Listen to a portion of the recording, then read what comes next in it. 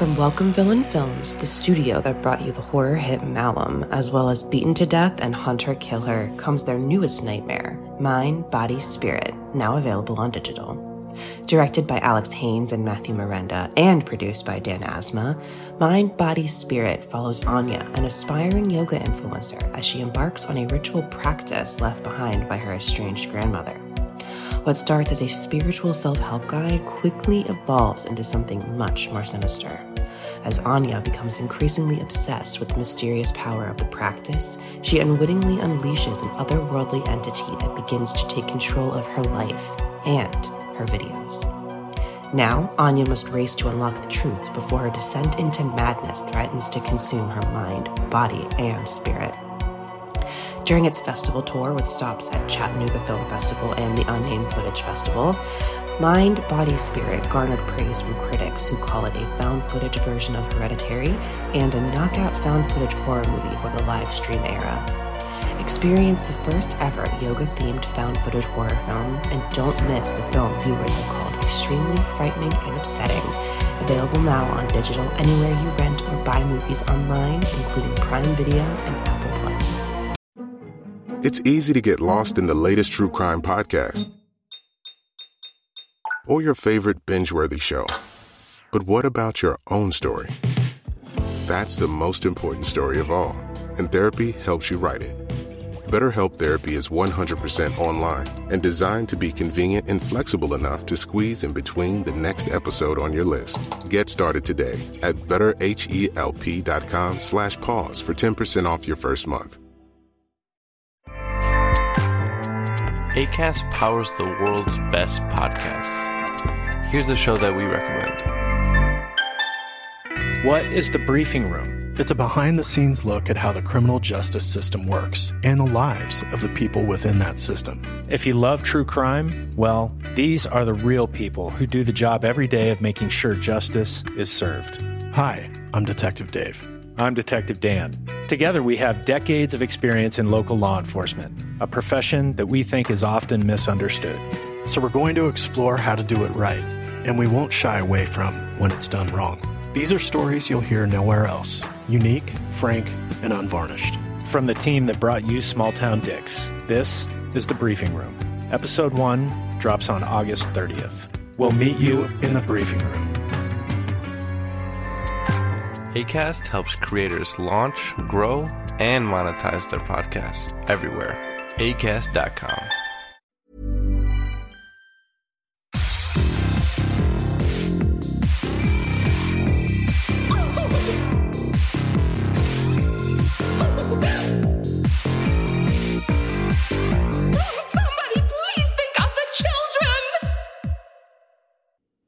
And welcome back to Scarred for Life, the podcast where we open up old wounds by looking back at the films that scared us as kids. I'm Terry.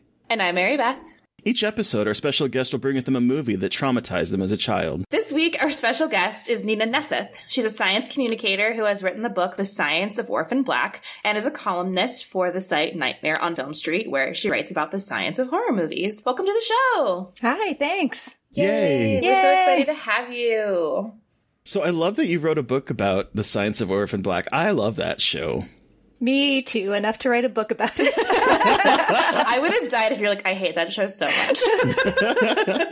It's like I can get into it like so far, but well, so like, can you never watch the show again after writing about it? I've watched the whole show like a good 3 or 4 times over. I haven't watched it through since I published the book, and that was in 2017, so maybe. Okay. I hope not, because it's fantastic. Yeah. I mean, in writing about horror movies, like, obviously you can write about some movies all over, like, over and over again, but I feel like, especially when I was, like, doing academic writing, I would write about a movie and be like, I never want to, like, watch that ever again. Even if I liked it, I was just like, I can't do it. There's too much. Yeah, I'll have to wait and see. I said that about the X-Files, and I've been coming back to the X-Files. So, yeah. The X-Files. The best. I'm not ready to, like, look into a future where I'm not still, like, connected to Orphan Black in some way. So I'm just going to imagine that it's, like, still an integral part of me. Wait, write a book about X-Files, please. But, like, what? there are so many I do pop sci, and I like where it intersects with genre, right? And there are so many really fun science books came out in the 90s for the X-Files. I guess they're all out of date now, so I can be like the updated, what did Mulder get right in his conspiracies? And like, what did Scully get right? And I don't know. Anyway. Did Orphan Black get science right a lot of the time? Or actually, yeah, they were an incredibly, like, as much as you can be within the constraints of television. Like, they pulled a lot from current science in terms of like biotechnologies and genomics and that sort of piece. Mostly within the show, they dealt with like the ethical side of things, which let my co-author and I sort of kind of like peel back the layers on the science side, because my co-author is a geneticist, and I dealt with more of like the squishy human body parts, which like if you've read any of my like my Science of the Scare posts on Nightmare on Film Street, I tend to like steer the conversation towards human anatomy or biology and that sort of piece, because that's really my like bread and butter. And the creators of the show, because it is the official book, what was really neat is that the creators of the show sort of let us define canon a little bit through the science side of things. Oh shit. That's so fucking cool. It's like an insane dream come true. Yeah. Oh my God, that's amazing. So what came first, science or horror? That's really interesting. No, it's an amazing question. It's very chicken and egg, I guess, because I asked it and I was like, wait, shit, this is like maybe more complicated than a question than I meant it to be. Yeah, because I think it would probably be like sci-fi to science to horror. Like I had to start a little genre adjacent because I was like the biggest weenie as a kid. I love that word so much. Like I was the kid that you invited to your sleepover and everyone was like, let's watch Children of the Corn. And I was like, I'm going to play Mario Kart alone in the basement. I support that, though. I get it. I do have, before we leave Orphan Black, I do have a question. Which one is your favorite clone? Okay, so I have a really soft spot in my heart for Allison. A lot of people tend to peg me as a Cosima person because of the science and that sort of piece, but like our personalities just don't jibe at all. I'm really high strung, so I connect with Allison on that level, not the manslaughter level, but the like, the just like barely keeping it together. I love Allison. She is my favorite of the characters, to be perfectly honest. Just her like this fake housewife, like exterior hiding like this kind of more dark interior, and she just is so fun. I think she has some of the most funny lines, the funniest lines. But I need to watch Orphan Black. You need to watch Orphan Black. I need to watch Orphan Black. I really want to. It's like one of those shows that like I really want to watch, but like unfortunately has just been like a blind spot. You know what I mean? You like have those shows. Yeah. But now that we're talking about it, it's like now I have to watch it. It's so good. And you know what? And it's done now. So what I like recommending shows to people when they're like a complete package. So I usually pitch it like, well, it's 5 seasons. It's like about like, 50 hours or so. You can plug that out in a weekend. You're done. And that's such like a very, very logical way of looking at it. Like, and then you've just gone on this massive like Orphan Black bender on the weekend, and it'll be a total trip. I'm going to do that now. I mean, after you finish Schitt's Creek, though. Yes, I know. I have to finish Schitt's Creek. So, okay, Nina, you said that you like biology and the human anatomy is your focus in the science world. So, can you tell us about like your experience in science and how you got started in science and why you wanted to be a science communicator? Oh, sure. Well, I kind of tripped and fell into science communication because I started when I started university, I wanted to be a science teacher. Okay. And then I realized that I didn't really want to be a teacher. Mm-hmm. So I did like biomedicine, biomedical biology. And then I got to my last year of university and sat down with my course advisor. And he was like, yeah, your grades are good. Do you want to go to medical school? And I was like, no. And he's like, then why are you in this program? And then I had a crisis. Yes. And a friend of mine just mentioned a grad program about science communication, and it was a 1-year program and super broad. I'm such a generalist, and it like kind of taught you skills across like writing policy versus like doing mass media communications or social media communications or designing for museums and that sort of piece. Like it just really tackled like every form of science communication except for science journalism. Fascinating. Well, because there are a lot of science journalism programs that exist, but science communication it is a field of its own. And so it felt like a good stopgap, like a 1-year grad program.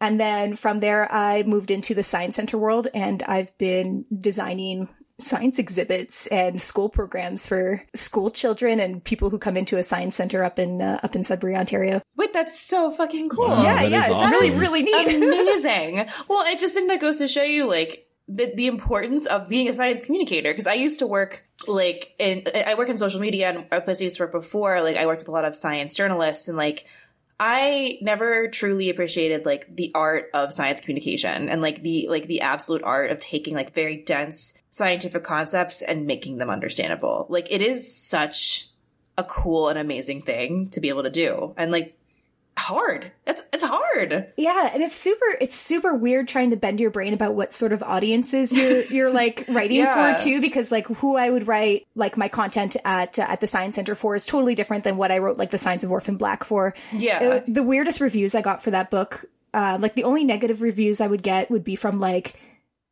science grad students who would just kind of like pick apart some of the bits and pieces that we oversimplified.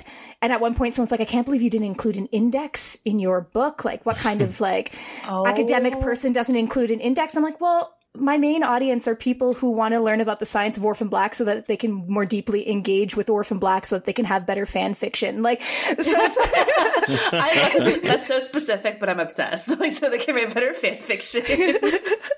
Well, I mean, this just kind of goes to prove the point that Mary Beth said like a few episodes ago, where graduate students are the worst. Yes, we are. I was one last year, and I was the worst. Well, so we were talking with Bria Grant about that, right? And yes, grad students, like, I often feel like, I mean, this is not coming from science. Like, this is very different because, like, I was a humanities grad student, not a science grad student, so I'm not sure how different it is. But, like, humanities grad students always act like they have something to prove. And the way they prove it is by tearing down other people, which is not a great environment to be in. No, it sounds super toxic. Yeah, it's super toxic, which is why I was like, academia is not for me. So, anyway. Okay, so science, you did it. You're doing it. Doing it. Jesus, that was very concise and very professional. Science, you're doing it. Science, you're doing it. So how did you move from being a weenie to not a weenie with horror movies? I think that I was like a closet horror fan, but didn't realize it yet because I wasn't being nurtured as a horror fan. Oh, interesting. Okay. I think that's kind of how it happened because neither of my parents like horror. I think, yes, you mentioned, Terry, in the recent episode of my story about my mom, like, forbidding me from watching The Exorcist. She, like, forbade anything that she found unrealistic. So I couldn't watch The X-Files when she was home. She forbade, like, Buffy the Vampire Slayer and, like, all the, like, it sounds like she's, like, rules. It's just she didn't want to see it. That's more what it was. It wasn't like, how dare you bring this into the house? It's more like, I just don't want to watch it. And my dad would show me like some horror movies sometimes, but he kind of gauged them more on terms of this is a movie that is objectively good. Like, to him, yeah, he's like, this is cinema, so we should watch it. Like that sort of piece. Oh, okay. So I didn't get exposed to a lot of horror that way. And at like birthday parties, like I said, I was alone with a bowl of chips and single player Mario Kart. Doesn't sound terrible, but it does sound kind of lonely. And 64 Mario Kart? Yes, and 64 Mario Kart. Very good.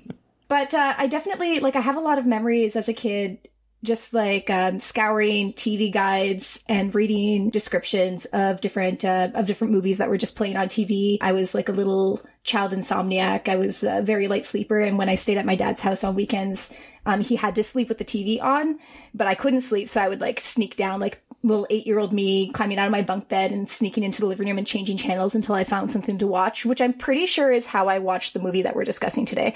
Because I can't remember otherwise how I ended up watching it, except for maybe like late night television, just sitting like 6 inches from the screen.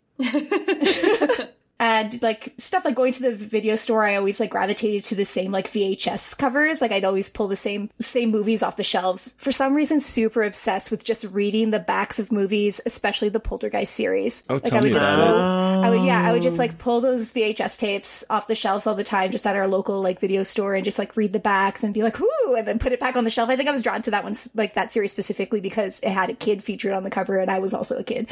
But makes sense. But yeah, it was just like those sorts of pieces were a big deal, and I loved like Are You Afraid of the Dark? Couldn't do Goosebumps. Loved Are You Afraid of the Dark? Interesting. Yeah. Huh. I just couldn't do Goosebumps because of the dog in the beginning of the. Okay. The eyes glow. You have to close your eyes. You can't look at it. I don't know. Okay. And then eventually, I just became super into horror. I just turned around one day and I was like, "Oh yeah, I love this." Was there like a particular movie that made you feel that way, or was it just like it wasn't really triggered by anything? You don't think? I always loved Silence of the Lambs, like from when I was a kid. Okay. Watched it way too young, didn't understand what was going on. Yeah, that sounds about right. Yeah. So my progression probably naturally went when I was around like 10 years old through like when CSI started getting big. I went into like the crime sort of route, and then like crime movies, detective thrillers that were kind of like part of the horror cycle in the 90s. Watched a lot of that, and then kind of like segued into stuff that had more like monster elements and that sort of piece. Because I just wasn't exposed to it. I had to look for it. Yeah. That's cool. It's like it is so interesting talking like to different people on the podcast, because it's like a lot of the time it feels like there's a family member that was nurturing this love of horror. So it's it's cool to talk to people more often. That like, I think Terry, you were similar. Like, it wasn't necessarily nurtured by like a family member. It was more like found by yourself. Yeah. Which is cool. I think it's really, and that's really awesome. And like talks about, and like, you know, speaks to the power of the genre and like how important it is to people. Yeah, I agree. So do we want to talk about what we have been watching? Sure. Terry, what have you been watching? So one of the movies that I watched, and it's not a fantastic movie, but it's interesting, was Disappearance at Clifton Hill. Have either of you seen it? I have not seen it, but I have been seeing a lot about it. And then I know David Cronenberg is in it. He is. Oh my God. He is the best part. He is literally introduced in a scuba diver gear coming out of Holy shit. the Niagara Falls. And he, the first line, I think it's either the first line or one of the first lines he says is, make sure to rate, review, and subscribe, because he is a podcaster. Oh my God. Yep. Ouch. Right? Too real. Too real. At me. Come on, David. At me. David Cronenberg fucking at me. But, yeah, so it's about this woman who, when she was a kid, and her family lives in the hometown, or it lives in Niagara Falls in Canada. And, when she was a kid, she witnesses what looks like, a kidnapping, and she doesn't say anything about it until later. And then everyone just assumes, because she would make up these fantastical stories, that she was just basically like telling a lie. And then it cuts to her grown up, and her mom has passed away. And so she is coming back to town to settle her things, and her sister's there, and everyone is like owned by the local casino there. And her mom owned this, little kind of crappy, inn, sort of like the inn that you would kind of see in like Schitt's Creek, where it's like, you know, just kind of like a motel. And it's being sold to this casino company, and she finds a picture, and she starts to go on this like kind of noir journey of like discovering the seedy underbelly of this town that's all glitz and glamour on the front, and kind of figuring out what exactly she did see. And I don't think it's necessarily as interesting as it could have been. Okay. With the kind of like reveals, I think the third act kind of falls apart. But like, when it's like doing the mystery part and kind of like it's relying on the film noir genre, there's some really interesting things, and there's some fun characters. Like, I really like David Cronenberg. Like I said, is the best part, because he operates his podcast out of a restaurant that is a flying saucer and is like alien themed. So like, is he me when I grow up? Maybe. Or it's what let me correct that. It's what I would like to be when I grow up. Right. And like the alien cafe is really funny because like the servers are like, welcome aboard, Earthlings, and like it's very thematic, like a theme restaurant, but like it just doesn't, I don't know, it just doesn't really do anything after like the mystery kind of becomes what it is. Okay. But it was entertaining, and it has one of my favorite characters from Schitt's Creek, the actor Noah Reid, who plays Patrick. You probably haven't gotten to him yet. I haven't gotten to him yet, no. But he's so adorable, and I love him, and he's in this. Yeah, it's fun. Okay. It's just not the greatest. And then I've been watching RuPaul's Drag Race. It started. Oh my gosh, I forgot it started. Yeah. Wasn't there a Freddy Krueger look? There was a Freddy Krueger look. Okay. Crystal Method was bringing some like fucking Freddy Krueger gender bent realness, and I was here for it. Very cool. Well, while we're recording this, only the first episode is aired, but the queens this year I feel are going to be really good. They kind of split the intro into two parts, so we've only seen the first 7 queens.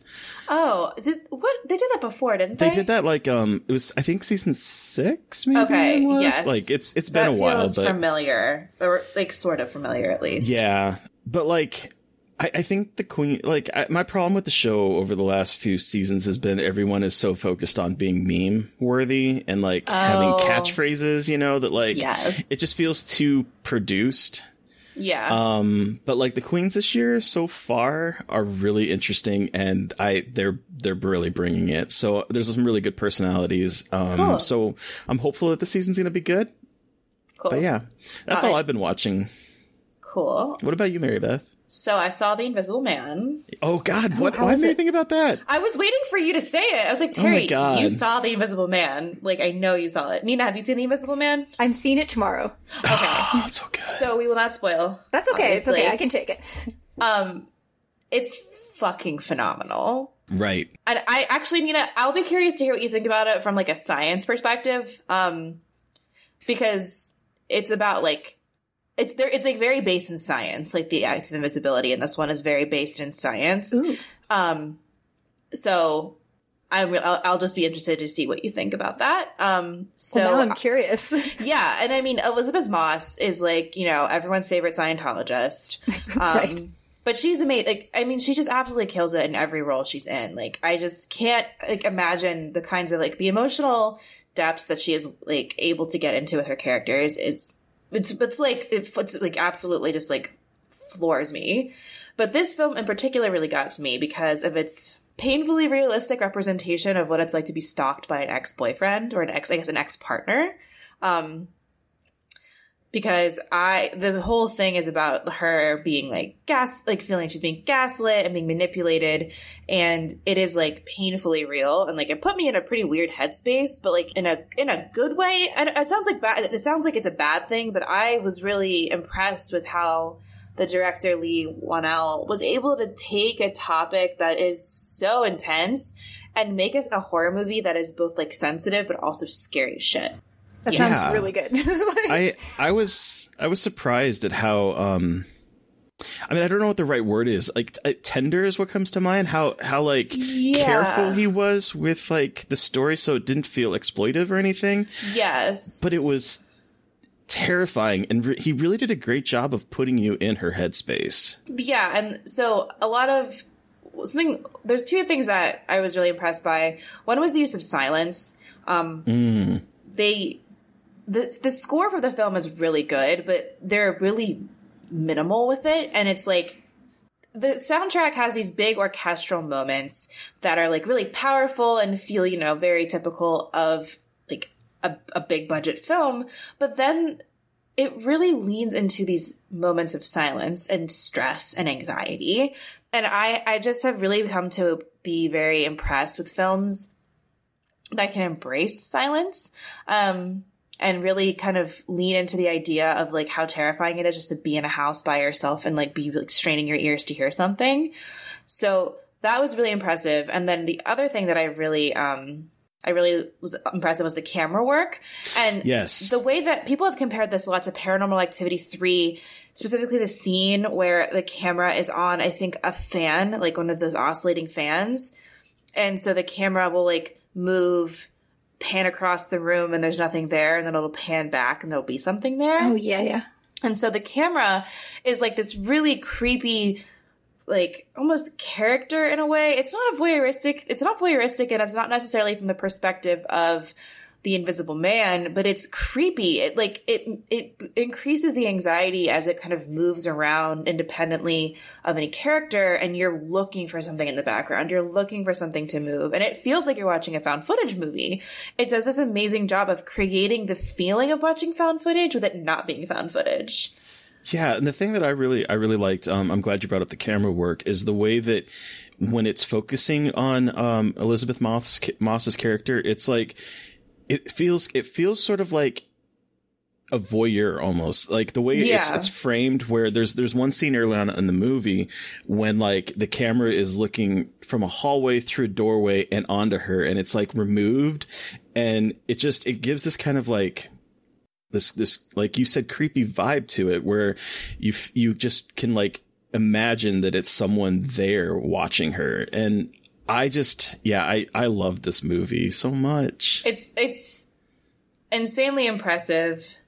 I think it's Leigh Whannell's best work. I think he's such an amazing job. I think I saw it in a packed movie theater full of people who were like, I sat next to like a pretty loud couple, and I was a little bit annoyed at first, but then like at certain moments they were dead quiet.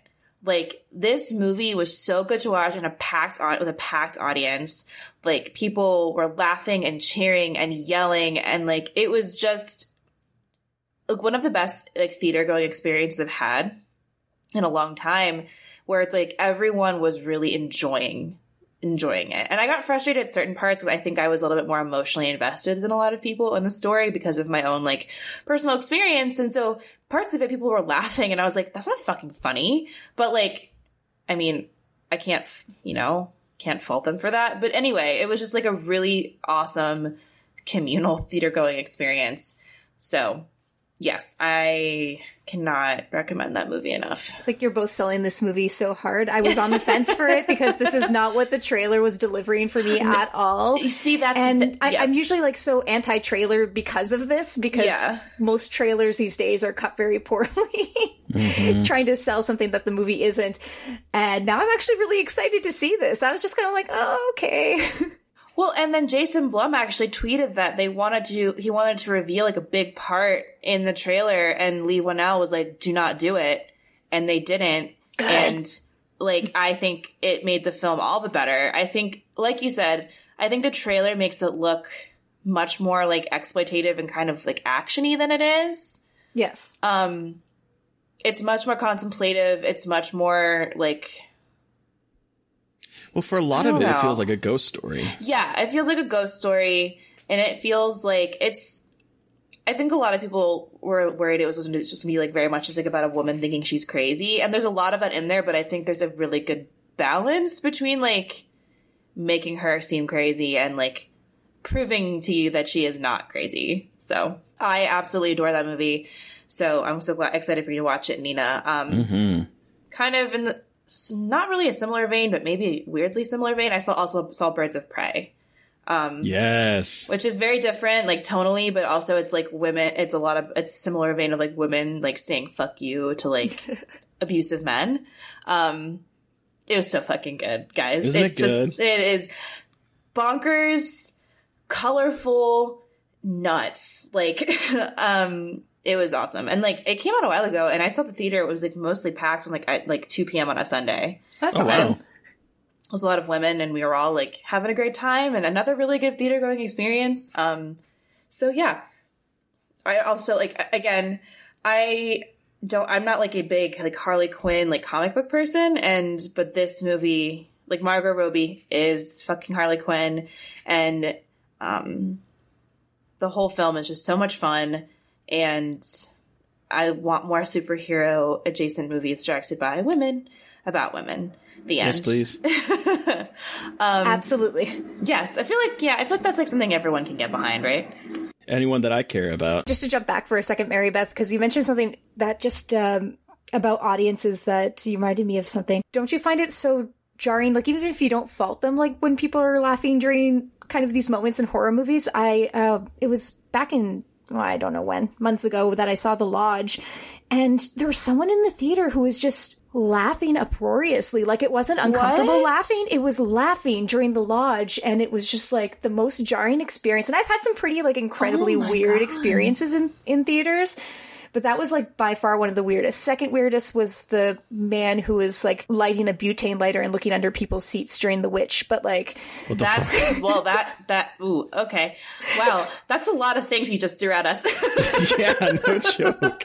It's weird that, okay, we're talking about best and worst movie going experiences, with these two movies, because I saw, both of them this weekend, and The Lodge, which I had seen before because I'd gotten a screener for it, was a terrible movie going experience for me, because there was a group of like, I want to call them frat boys that was sitting ahead of us, and there's a scene at the end, I'm not going to spoil it, but you two will know what it is, around a table, and they started laughing. They were fucking laughing. Yeah, that was basically my experience too. And I'm like, what the fuck? Well, that's even weird if there's like a group of people. Like, I always want to be like, maybe they just have like, I have a couple friends who have this problem where they laugh. Like, it's not, when they're uncomfortable, they laugh, but it seems like they're laughing because they think it's funny. And it's like, it seems really fucked up. But it also feels like just like a lack of empathy, because like The Lodge is like one of the like worst movies I've ever watched. And like, by worst, I mean like just like in terms of subject matter and like emotional impact. Like, that movie like kicked my ass. Like, I can't even imagine laughing at it, and it just like, that makes me want to just like sit them down and be like, I need you to explain to me why you were laughing. I cannot find any comedy. Like, there's nothing about that movie that is comedic in my brain.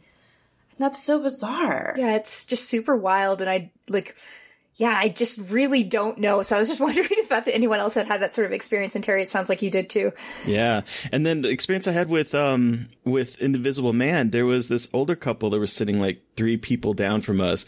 And she was just, anytime the Invisible Man would move something or something would move, she would just start laughing. Like, oh, that's funny. Oh, that's great. Oh. And I'm like, okay, this is getting annoying. It's like, it sounds like she was like trying to enjoy herself, but like in the way that was very frustrating. And she made me scream at one point because because like, there, you know the scene from the trailer where like she's escaping and he like is running towards the car door. And then he breaks in. When she sees him running, she literally went, "Oh my God," and screamed so loud that I fucking jumped and went, "Oh my God." Yeah. That happened to me when I was watching it. I just remembered that, like, at one point, I can't even remember the point, but it was like a really quiet part, and the guy sitting next to me was like, "Ah!" And I jumped. I was like, what the fuck is happening? I like don't understand.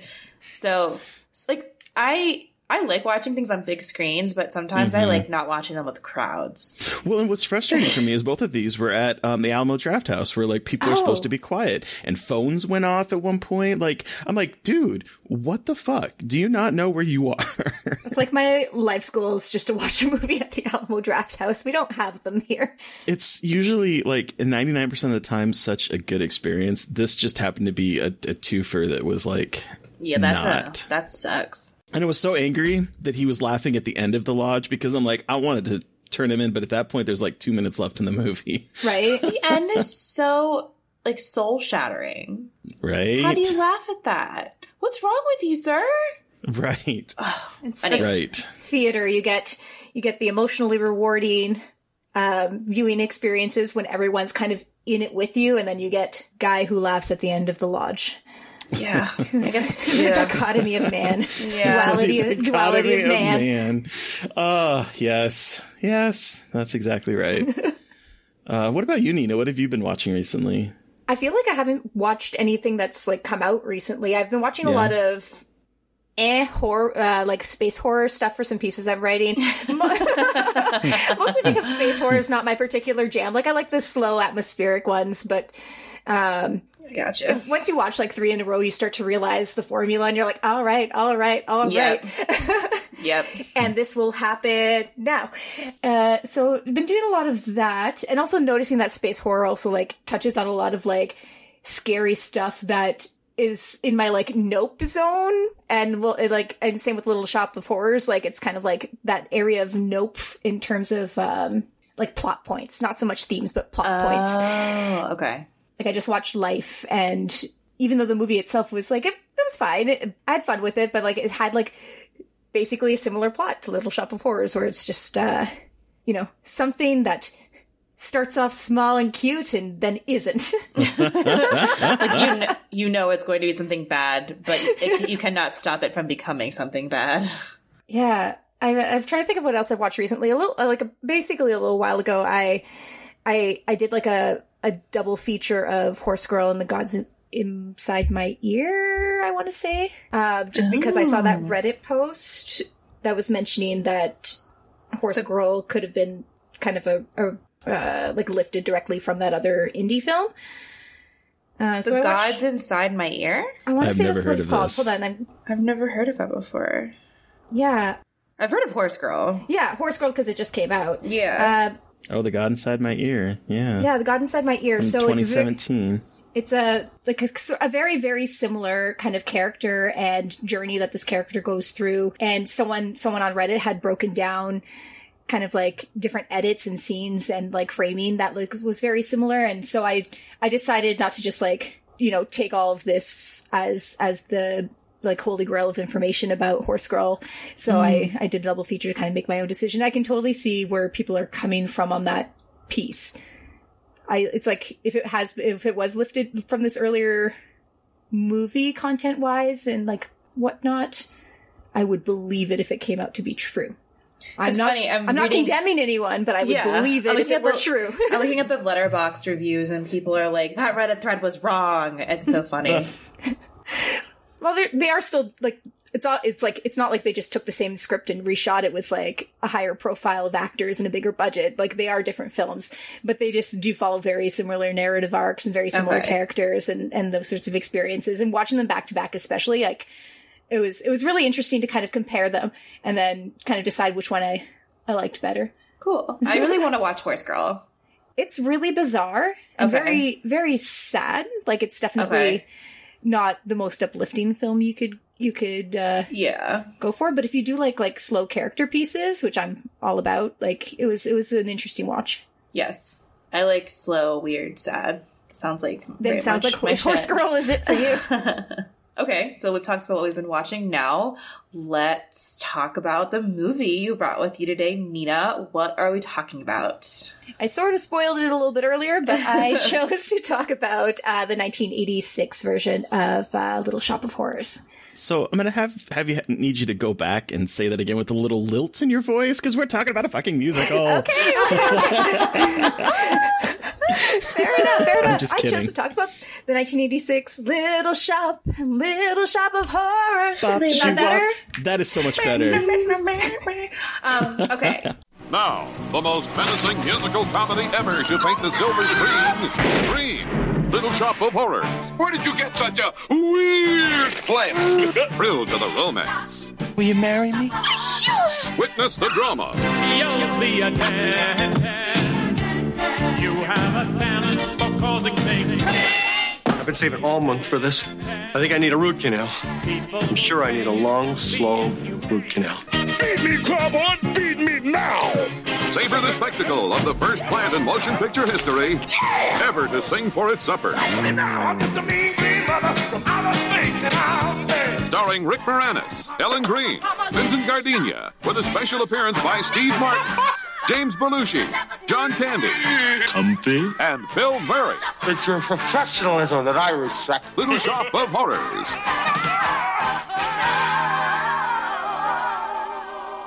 So, for our listeners who are not familiar with Little Shop of Horrors, stop listening and watch it now. But also, The film follows Seymour Krelborn, Rick Moran, played by the adorable and dorky Rick Moranis, who is a nerdy orphan working at Mushnick's flower shop in Skid Row. He is secretly in love with Audrey, played by Ellen Greene, a woman in an abusive relationship with a sadistic dentist, played by Steve Martin. One day, Seymour discovers a mysterious plant that he names Audrey 2.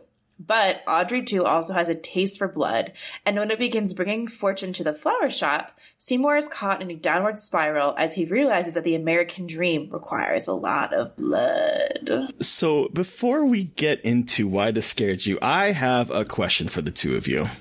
When little Audrey 2 is first revealed, does it look like a penis to you? Because that is all I can think of, is that it looks like the head of a penis. I never thought that. No, I'm sorry. I didn't think that at all. It's not usually where I don't usually look for phallic imagery.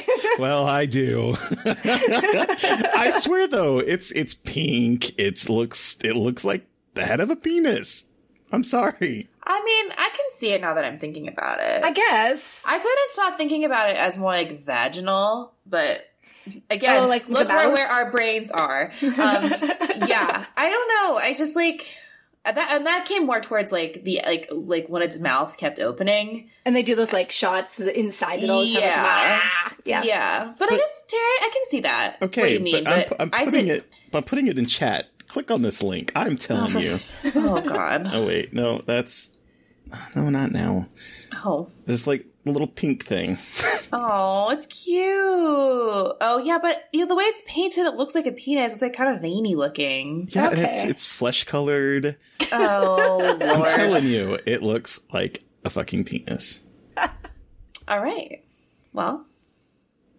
Cool. All right, guys. Okay. That's it for Star for Life. And that's it. Have a great night. Bye. Great night. Okay, I am sorry, but like that's all that I could think about when I was watching it this time. But anyway, so I'm sure. Fucking Terry, get your mind in the gutter.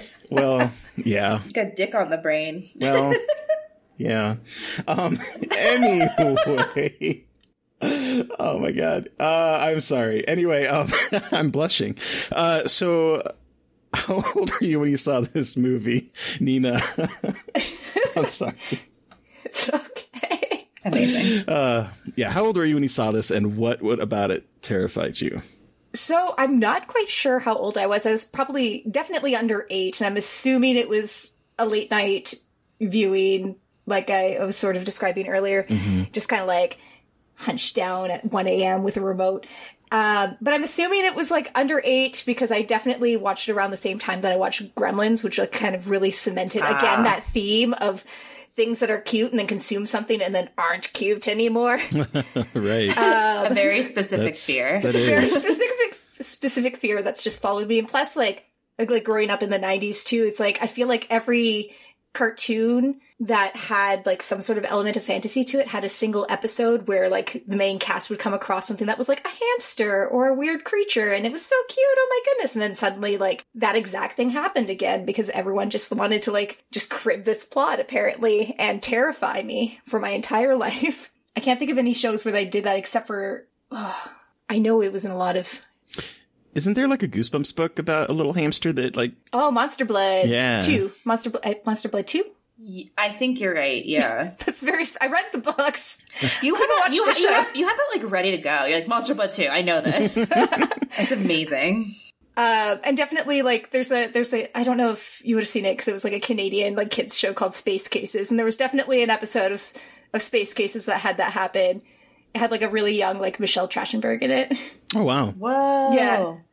But yeah, it was. What I found scary about it probably wasn't that piece. I think that's just what like my like memory decided to like consolidate and store for the rest of my life. But I think it's just that like when you're that young, if there's something that just like is so big and intimidating that it fills the entire screen of your television to the point where like when I was watching it just last night. I was just like, I got wrapped up in thinking about like how hard and how long it must have taken to frame all these shots and to fit this giant puppet in with the actors and kind of get everything kind of set up in a way that, you know, you could have something other than a giant puppet head in the shot. And so I guess because it just like sort of filled everything in view, it was just really intimidating for a kid. Yeah. I didn't even think about that. And there's something to be said. Like, I've done a bit of research into this for other projects that I've worked on, where there's a lot of learning theory that exists about kind of like fear and how it develops depending on which age you are and what learning stage you're in when you experience that fear. So it's like when you're younger, you tend to be more likely to form a fear around something that isn't necessarily scary, but either was like really big and intimidating or really loud. Which is why they were able to do those like awful experiments back in like the 1930s with like the little Albert experiments. I don't know if you've ever heard of those, where they basically trained a child to be afraid of like a lot of different white fluffy things, like a bunny rabbit or a Santa mask and stuff like that, just by making associations between that white fluffy thing and a fear response. So it's like, it doesn't necessarily have to be something that's like a monster that becomes scary. Although in the case of Little Shop of Horrors, it's definitely a monster.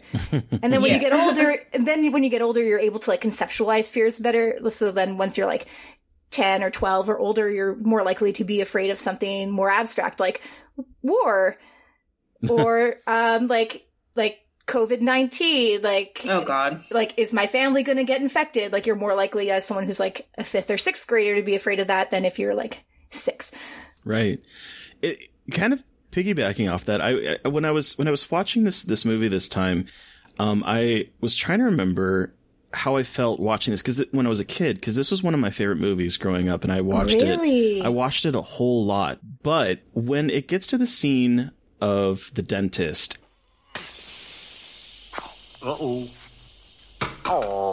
give me a hand, would you? No, I guess you wouldn't, would you?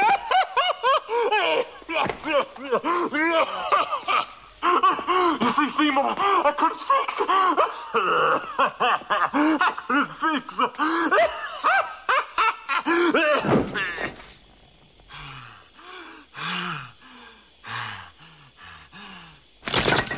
And he is wearing that pig mask. Like, it looks like a pig. This like machine that's like feeding him nitrous oxide, right? And the way he's wearing it made him kind of look like a pig in my head, in my childhood head.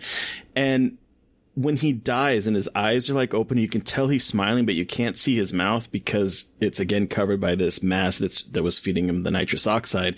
That image like has been stuck in my head this entire time. And I was trying to think of when I watched this, and I probably watched it at the same time I was watching like fucking Alien and Nightmare on Elm Street. But for some reason, that scene and then the shadow of Seymour chopping him up, like just a scene later, like stuck with me. Huh. It's so weird. Well, that's really interesting. Yeah, for me, it was just a big old scary puppet. But like you're landing on some actually really terrifying things.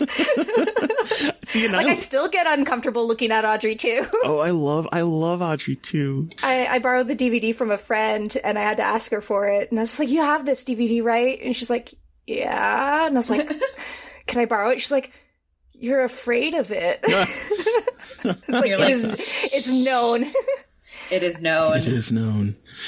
And what about you, Mary Beth? When I gotta ask because your DM made me laugh. I DM'd you about this, which was hilarious. So I realized yesterday that throughout my childhood, I conflated Little Shop of Horrors and the Rocky Horror Picture Show together. I think because they were like horror, they had obviously horror in the name, then they were like horror musicals, and I don't know why. It's so weird, but like I was watching it, I'm like, I think I just thought they were the same fucking movie.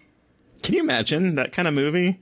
I would. That'd be such a chaotic movie. I would adore it. You have Frankenfurter. How do you do? I? And I was like dancing with Audrey too.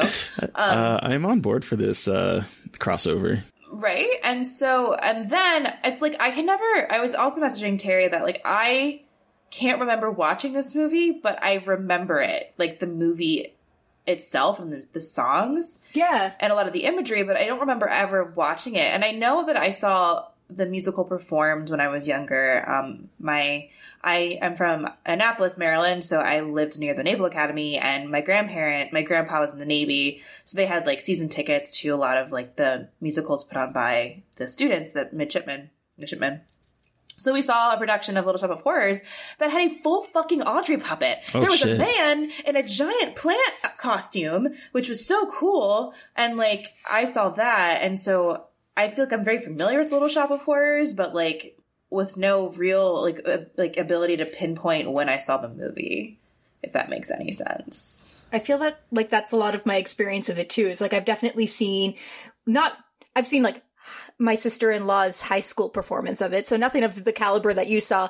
And I can't remember like the experience of watching the movie, but I definitely just like have it just ingrained in me. Like everything, nothing was surprising when I was watching it. Yeah, exactly. And like I also have like a very specific memory of like always of Steve Martin as the dentist, and him like talking about loving pain. Mm-hmm. That's Terry. No. No, I was immediately thinking of Bill Murray's pain character. Yeah. Also didn't realize like always like Bill Murray was in it. Oh shit. John Candy. Thank you. John Candy, like all of these like Christopher Guest. Yes. Like I was so surprised of like those just like random guest characters. Before we get away from the theatrical, I have a little, not necessarily confession, but kind of, I was that bitch. There was a kid that was involved with some dance studio that was going to put this on, and he wanted me to play, Mr. Mushnick in it. I was like 14 at the time. God. And I was like, how are you going to put this on? It's a plant. Do you have the plant puppet? He's like, oh no, we're gonna have someone dressed up in a costume. Like, that's stupid. I'm not doing this. You missed an opportunity. Yeah, that was me as like a 13 or 14-year-old. I can't remember which, but yep, that's well, me. And so there was a 1960 version of this where Jack Nicholson played the dentist, wasn't it? Yeah, that's actually what this is.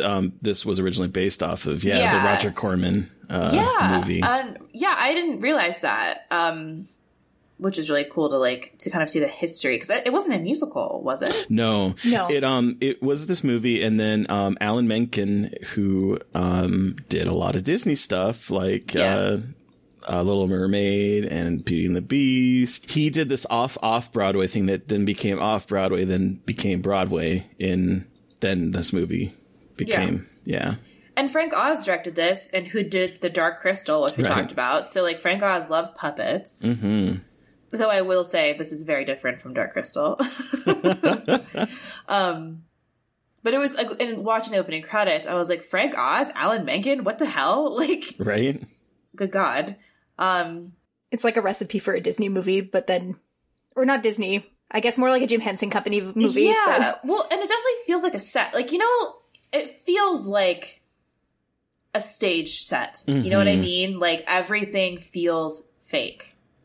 Like, especially when they're outside on the street, everything. And like fake with intention. Exactly. Like it feels like it's trying to be a movie that takes place on a Broadway stage, sort of. And that was interesting, like that whole aesthetic of the film, and how it did feel like it was on like a Broadway stage rather than trying to make it feel real. Because the whole thing is so fucking ridiculous. I mean, like, it's a musical, first off, and there's an alien plant. So I feel like they lean into the camp. Like, this is a campy movie to me. Like, this is just camp. And I feel like this film really leans into that aspect of it. Like, it knows what it is. Kind of going with that, I definitely think the artifice behind it is definitely purposeful, especially where I noticed it this time was in the song when Audrey is singing about Somewhere Green, and she's like imagining this like the tract house that we share somewhere that's green. Tract house that's like looking the exact same as every other house, and this is like her American dream of like having this house with 2 kids, a boy and a girl and a dog, and he's mowing the yard and she's dressed to the nines while she's baking a cake and like doing housework and participating in like Tupperware parties, and it's all fake. Like it looks like cardboard up on the screen, and I think it kind of plays into the idea that this American dream that they're all hoping for is fake. She even like hugs a toaster, right? And like, it's like her biggest dream is to be able to like hug a toaster and feed TV dinners to her family, and to be like run her hand along a plastic covered like couch, yes. like her entire her fantasy is based on material things. It's not just being married. It's like the house, the toaster, the plastic covered furniture, the 12-inch screen TV, the giant 12-inch screen TV. And it, like you said, that song really kind of hits home like the materialism of this film, and like that's like kind of the obsession, like the issues of capitalism this film tries to grapple with. Yeah, which tries to is an operative word there. And even during that song too, like she is flipping through what's basically like it was a home and garden. It was like Good Housekeeping. Good Housekeeping. Yeah. So like basically it's like everything that she's imagining as this like idealized version of life, like her American dream has literally been curated for her by a popular magazine. Right. And it's definitely kind of feels, because like the movie again is set in like the 60s, so we're leaving the 50s, the stereotypical white straight family in the 50s that she's kind of like emulating, that well, both of them really are wanting while they're stuck in this like urban kind of squalor place, that they're like almost wishing for a time where things were different. It's kind of weird. Well, yeah, and like I guess it's interesting because this film was made in 1986, but is like placed in the 60s. But 1986 was like a pretty intense political time. Oh yeah. So hold on, was that Reagan? Was he in 1986? I don't remember. I believe so. Yeah, it was Sounds right. Yeah, it was Reagan. I just wanted to make sure I was right before I said that, because like the Reagan era politics were so like based in, maintaining the status quo, hypermasculinity, and really wanting to like, heterosexual, patriarchal, Republican, cowboy perspectives on things. And this movie feels kind of like a reaction to that, I think.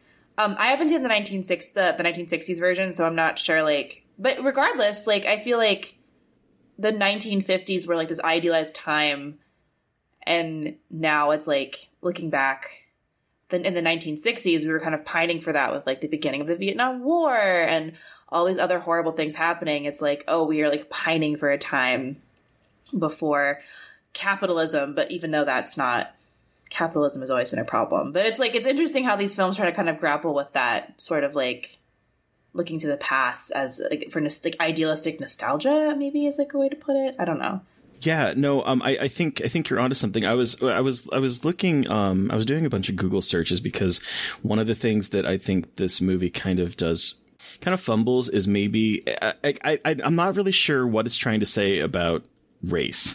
Yes. And the use of race in it. And I found this article from Kyle Turner that was written like 2 years ago, and we'll link it in the show notes, where he's talking about the Skid Row that the folks that inhabit it seem to be, though diverse, very much minority inhabited, and that it kind of goes into this idea of gentrification, because as Mushnick's shop starts to get more and more affluent with relying on Audrey to bring in customers, it gets more pastel and more bright, but the rest of Skid Row remains dour and dark, and it's almost like, in some ways, kind of it's for me like a satire of the idea of white people profiting off of black people and then not doing anything to give back to the neighborhood. Do you know what I mean? Yeah. Yeah, and I read the same. I actually read the same article as you, Terry. And one of the pieces that really spoke to me too is like after Mr. Mushnick starts getting this like success, we have one of those few scenes where the sort of like Greek chorus of like Chiffon, Crystal, and Ronette actually like interact with him, and he's like, you should be bettering yourselves. And they have that sort of like fourth wall break where they're basically saying, what is it that they say exactly? But they say something to the effect of like he's trying to tell us to better ourselves, but... So, how do you intend to better yourselves? Better ourselves? You heard what he said? Better ourselves? Mister, when you from Skid Row, ain't no such thing. Yeah, so it's like, sure, like you have Audrey and Mr. Mushnick and Seymour who are having this like rare success in Skid Row, as you mentioned, like profiting off of Audrey too, who is very distinctly a black voice, and then talking to these three young black women just being like, well, you just like fix things up, but they're already at a systemic disadvantage even in Skid Row. Right. Like, I think the point of this is that the three white people are able to have this dream and have this idea of being able to get out and pull themselves up from their bootstraps. But for everyone else in there, it's not even, that's not a privilege that they have. They're just trying to get by.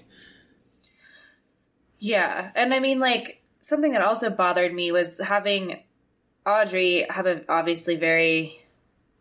being very distinctly played by a black man, and then having Audrey too, like, trying to like bite women and and consuming women and being predatory. Like, obviously he eats everybody, but he obviously is a very creepy, like, comes on to Audrey. There's this scene in the radio station where he's looking at a woman's butt and is like going to bite it. And you can, I mean, there, in one hand, you can look at it as he's just hungry, but on the other, it is like the subtext is there about this like portrayal of predatory black men in Audrey too. And I think that's something that isn't really grappled with or thought about, but like, I think, you know, that is there to discuss and see and kind of understand where this film stumbles quite a bit.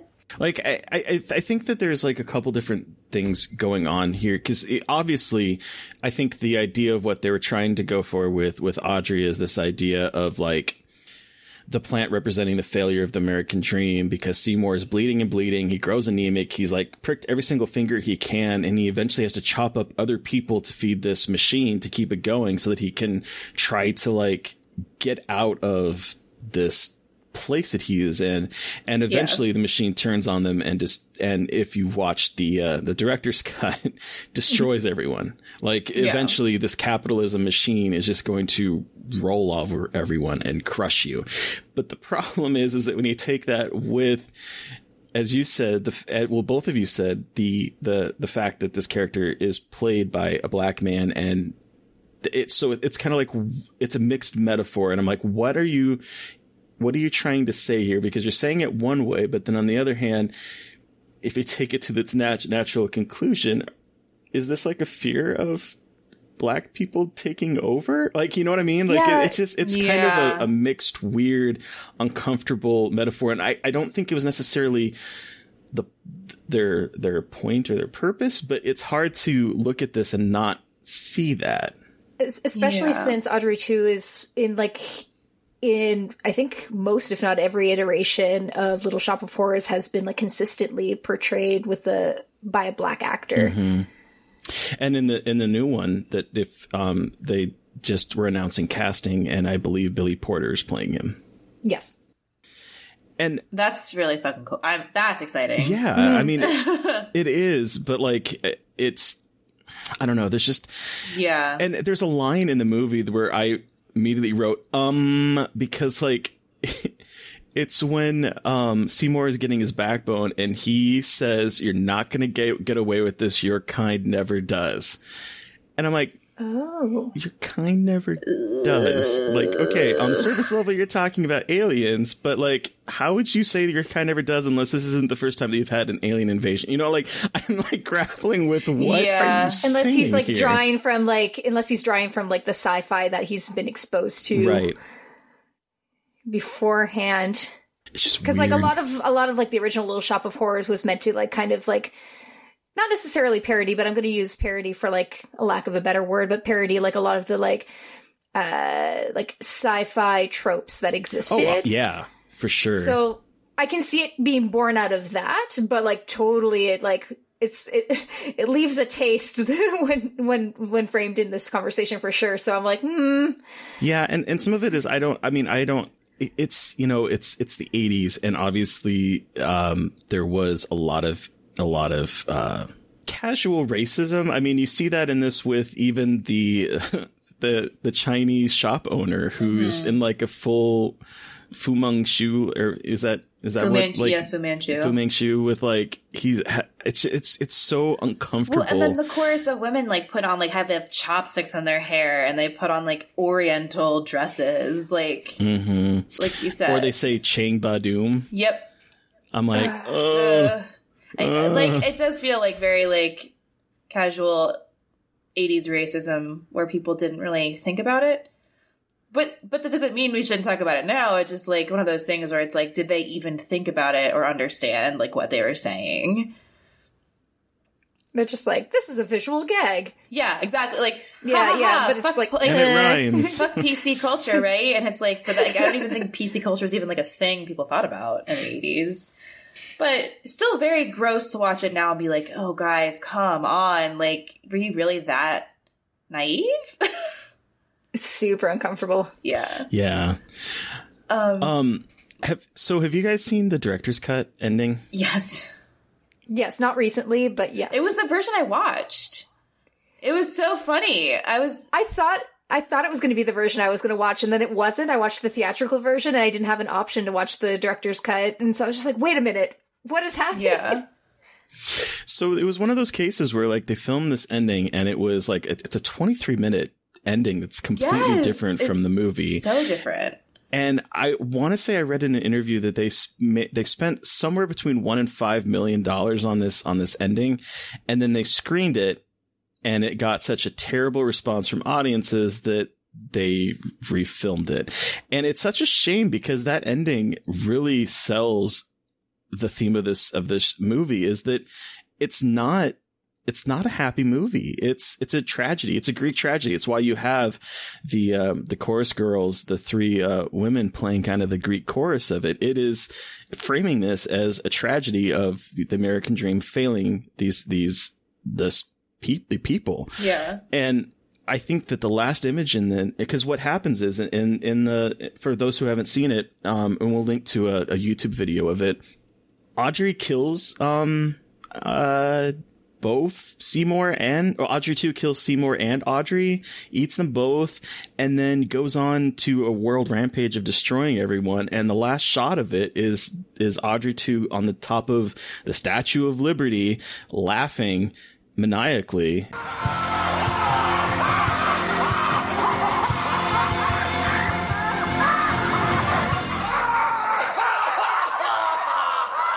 As he has pretty much destroyed the world, and then he bursts through the screen and eats everyone in the movie theater. Hell yeah. But it's such a potent image when you take to the idea of like this capitalism machine that must be fed and then will turn on you and kill you in an instant.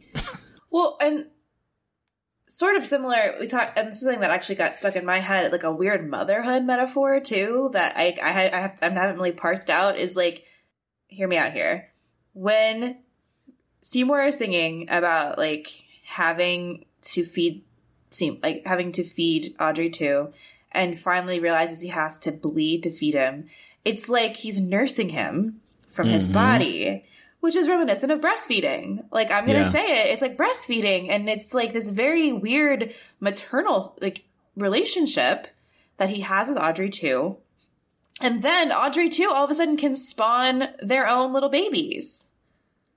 And like, I don't know. There's like a very interesting thing. I haven't really parsed it out too much in my head, but it's very interesting the way this film, again, I don't think understands the metaphors it's working with.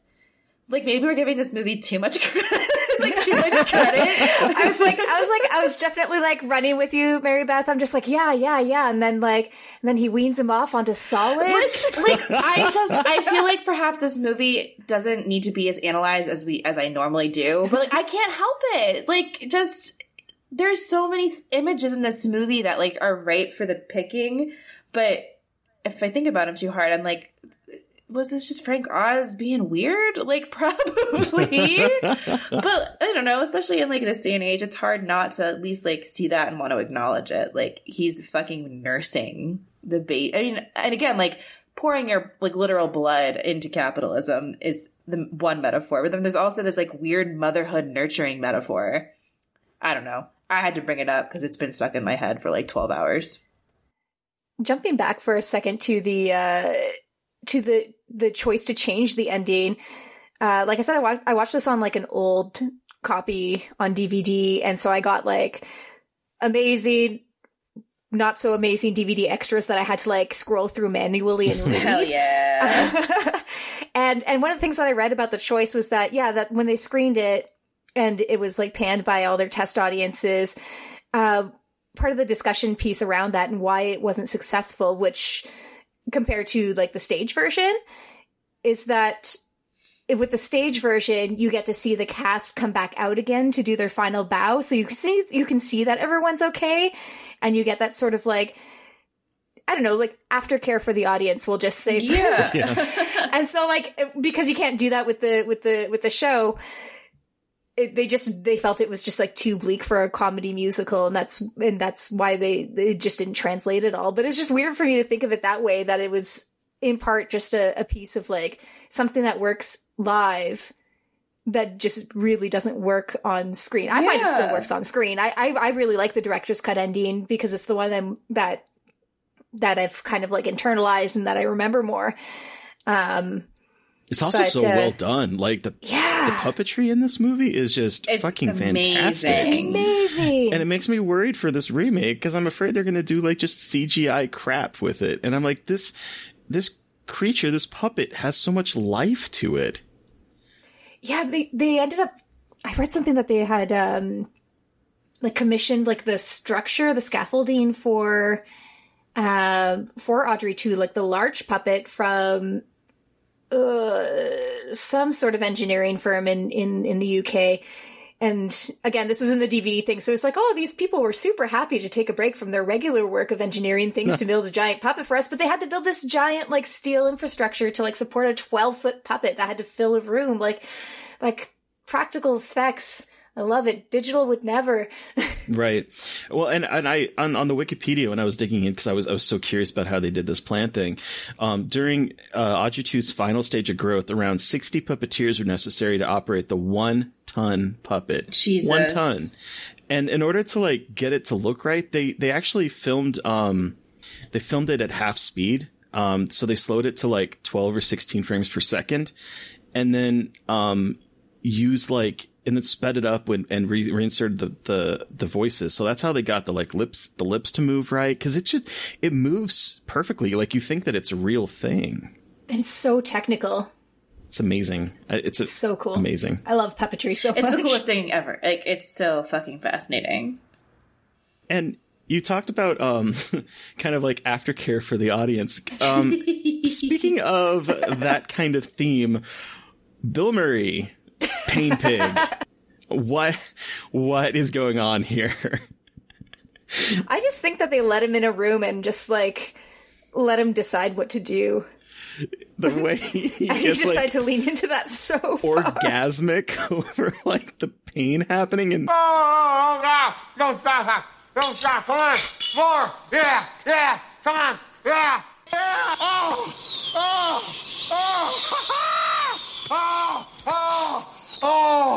Oh. And Steve Martin's like frustration that he's not like getting satisfaction out of giving pain is such a weird moment in this show. Yes, it's bizarre. I love it though. Well, it's great because it's one of the few moments where we get to see Orin the dentist like without power, right? Right. It's probably that first moment that we get to see him without power because he seems like immune to everything leading up to that point. Like he's just like hopping off that motorcycle and getting it to stop perfectly and just grooving around the sidewalk, and that's fine. Although apparently like Steve Martin like punched through a door during a scene and like cut his hands open. Oh wow. Yeah, so even he probably thought he was a little invincible when he was portraying this. And I love Ellen Greene as Audrey. I was just going to mention her. Yeah. Like, her voice is so good. I love how wispy her voice is until she's singing Suddenly Seymour, and suddenly she's got this like I don't know any musical terms, so I'm just gonna say it's a mad belt, even though it might not even be belting. But like she just suddenly has this like huge power under her voice that wasn't there for the entire rest of the musical, and it's just like it's so beautiful, and she's just so funny. Like she's like, yeah. It's funny because like she reminds me of Hairspray, I think. Like, oh yeah, she reminds me of characters in Hairspray. And actually, Steve, my partner, walked in while I was watching it. He's like, "Is Little Shop of Horrors a John Waters joint?" Which is I think hilarious because like I can kind of see that, especially with her character. I just feel like a lot of John Waters' characters look like Baltimore Huns, which I'm from the area, so like it's very specific. Where they have like very big hair and like very specific dress, like ways of dressing. And her voice did kind of get on my nerves a little bit at certain points. Oh, I loved it. I know. I wanted to like it, but I don't know why. It just felt like nails on a chalkboard for me. But then, like you said, Nina, she starts belting.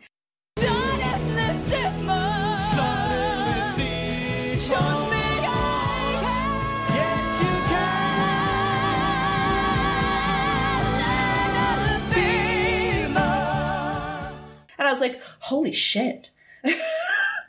There she is. But I also was impressed that she was able to sing in that voice. Like, her real voice doesn't actually sound like that. No, it doesn't. No. And it's just the way that she can sing. Like, that's talent, to be able to sing. I think it's talent. And to, like, control that voice. Yeah. I know, like, next to nothing about music, like, musicals and, like, voice training. But to me, it seems so impressive for her to be able to have that, like, very, like, wispy voice while she's singing when it's not actually her voice. So that was very cool. And, like, again, and then it shocked me when she started belting Suddenly Seymour. I was like, oh, she's here. She's arrived. She's arrived. I love it. Yeah. We covered a lot of things. We did. We went a lot of places. Well, this movie goes a lot of places. It's true. It sure really does. I think it's funny watching it again that I'm still just as uncomfortable with Audrey 2 now as I was when I was a kid. Like that, I haven't grown out of it. I'm still just as uncomfortable with it. Having a hard time just handling. Like I'm like, I hate that this musical is such like a banger. Like it's such a bop, but I don't know the delineation between bop and banger. It's both. I'm not cool enough to know the difference, but it's also like nightmare fuel for me. So I think that's kind of cool, though. I think that it like shows the power of genre and like how it can like just stick in your head after all these years and still give you that like that feeling. I think it's great. But yeah, so thank you so much, Nina, for joining us to talk about Little Shop of Horrors, Bop Shoo Wop.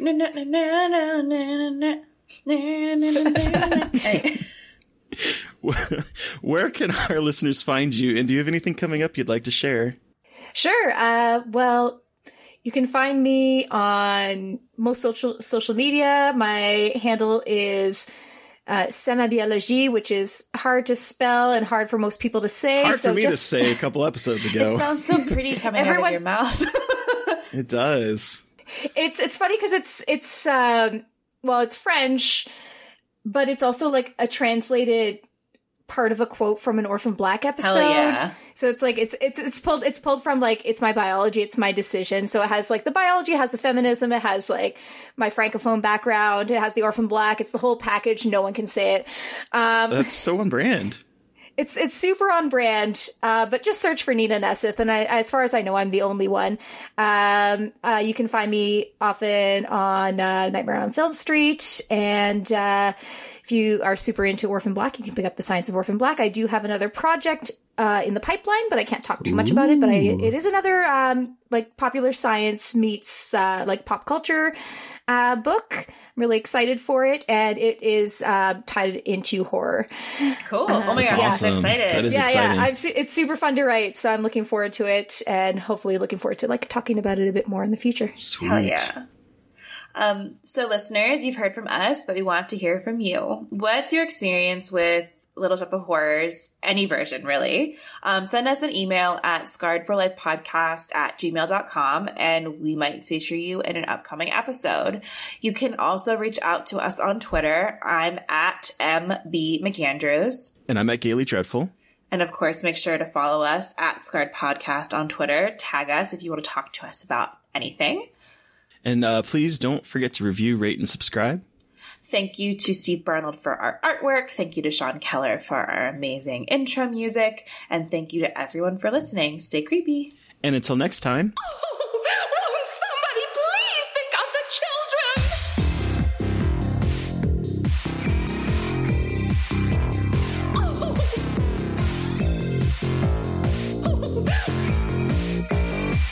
Won't somebody please think of the children?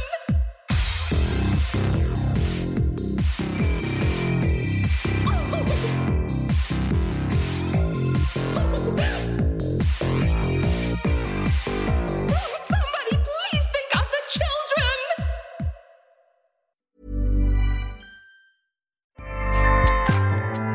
Acast powers the world's best podcasts.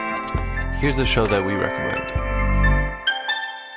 What is The Briefing Room? It's a behind-the-scenes look at how the criminal justice system works and the lives of the people within that system. If you love true crime, well, these are the real people who do the job every day of making sure justice is served. Hi, I'm Detective Dave. I'm Detective Dan. Together we have decades of experience in local law enforcement, a profession that we think is often misunderstood. So we're going to explore how to do it right, and we won't shy away from when it's done wrong.